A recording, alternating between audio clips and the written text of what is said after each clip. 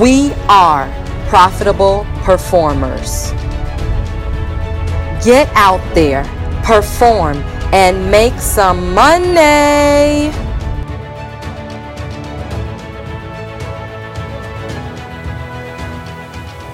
Hey there to all of my profitable performers. I am Diana Nicole, the coach over at House Concert Bootcamp, and I just wanted to share a little story with you guys today. So listen, it took me a long time to figure out that singing was what I wanted to do. I was so scared to do it. My whole family did it. They were really, really great at it, and I always felt like my voice just wasn't good enough. And so I finally decided that, you know what, this is what I'm supposed to be doing. This is my calling in my life. I'm supposed to be a singer. I can clearly remember asking my husband for that initial money to do my single. Like, babe, you know, I got a really good price quote from this guy, and he's gonna give me a deal, and it's gonna be $250, and we have to drive up to Wisconsin, and then we're gonna record it, and then, but once I record it, then I'm gonna be able to sell it, and I'm gonna make some money. And so I remember being so excited about recording it and getting it out there, and I would do all the marketing things, put it up on my Instagram page, and put it up on iTunes and all of those things, and then I released it, and I didn't make that much money.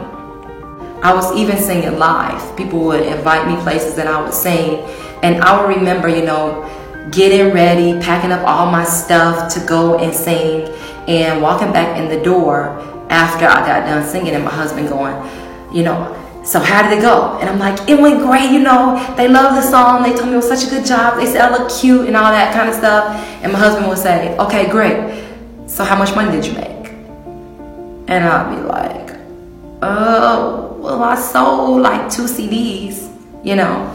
And this would happen over and over and over again. I would go and sing at open mics. I would go and sing at venues in the summertime, outside, at concerts and all kind of stuff. And I would always get back after leaving my husband at home with the kids and telling him to figure out dinner, and leaving the house a mess because I had my stuff laid out all on the table from trying to set up for the event. And I get home and he say, how did it go? And I go, it went great. And then he say, well, how much money did you make? And I go, well, I sold a couple CDs.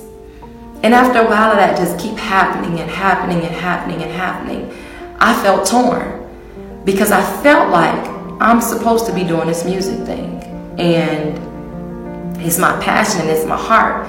But now I felt torn between my passion and my family, because we had little babies and we had bills to pay, and it was my obligation to help my husband take care of those needs.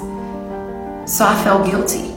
I felt guilty and I felt torn. Am I supposed to give up this passion that I love so much to meet the needs of my family, because this is not helping pay the bills? So anyway, one day I was at the library around my house, and there was this guy there that was a fellow musician. He played the guitar, and he looked so weird to me because he had this long mustache that curled around. And you know, he had talked to me before. I think he got wind that I sang, and so, you know, we just chat. You know, we're friends now, but we weren't friends then. And so he says, hey, Diana, I want to invite you to a house concert. And I was like, to a what? A house concert, you know, it's awesome. We're going to be in my family's back house, you know, in the garage, and it's going to be cool. We're going to vibe, and it's great. You should come out. And I'm like, oh, okay, thanks. And then he left, and I started thinking about what excuse I could come up with to not go to the house concert, because it sounded really weird, and I didn't know him like that. I'm like, is he just trying to get me at his house? You know, this is crazy. I don't even know this guy. And so anyway, I got extremely busy that night, and I ended up not going to the house concert because I was so busy. And eventually, you know, we became friends, and we got closer and closer, and there came up another opportunity for him to invite me to a house concert. So he invited me, and I ended up going. And this time I went just because I was close to him, and I knew him well enough to know he wasn't trying to, you know, just get me over his house, right? And so I remember the first time that I went to a house concert. I walked in, there was a fireplace, there were people that were sitting up in an intimate space close to this singer, and this lady, she played the piano and she told stories, and it was the best musical experience that I had ever had to date. I cried, I laughed. I was looking around at the audience to see if I was the only one like having all of these tingly feelings. And when I got done, I was like, wow, I want to impact people like this. But there was a problem. All that did was ignite that passion in me that I already had from before that was making me feel guilty.